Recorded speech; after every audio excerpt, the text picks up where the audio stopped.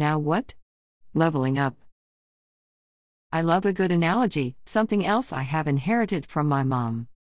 In a world of virtual reality, I have found myself recently likening life to video games.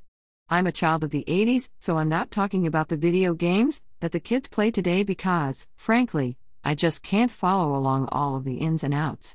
Instead, I'm picturing something more like the original Super Mario Bros. In this particular game, you start out with a certain amount of Ritos allotted you. The player begins to make his or her way through each level in the hopes of making it through the pitfalls and gaining enough powerful tools to earn access to the next level, to level up. A few weeks ago, my guy and I were having a tough conversation during which we each needed to make ourselves pretty vulnerable. It didn't help the comfort level that this conversation took place in the cars. We were stuck in traffic on I-95 on a Saturday afternoon. As we discussed some pretty heavy topics, the more vulnerable we became. Fast forward a couple of hours, and we felt closer than ever. Although the conversation was difficult, it was necessary to get into the thick of it so that we could stay healthy and genuine. At the end of it, we determined our relationship had leveled up. Circling back to virtual reality, I envision this video game-like comparison as something all relationships must experience. The powers we gain throughout a level represent the strength we develop through lessons learned and our experiences, good and bad. Sometimes we forget what we've learned and continue to make the same mistakes repeatedly.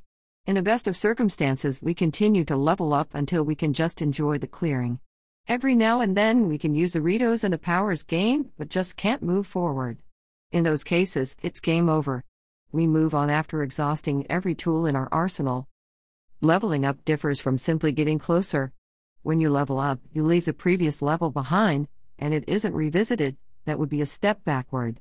You don't have to re-earn the strength and knowledge gained in the previous level, it's just there. The foundation has been secured. Before I belabor this analogy to death, let me conclude by saying that it is tough to start over. Actually, that's an understatement, it is defeating. And yet, people do it every day. The smart ones know they are stronger than ever without realizing it, but the rest of us feel weaker and more raw than before. My wish for you all is a 2024 filled with leveling up professionally, personally, romantically, and most importantly, peacefully.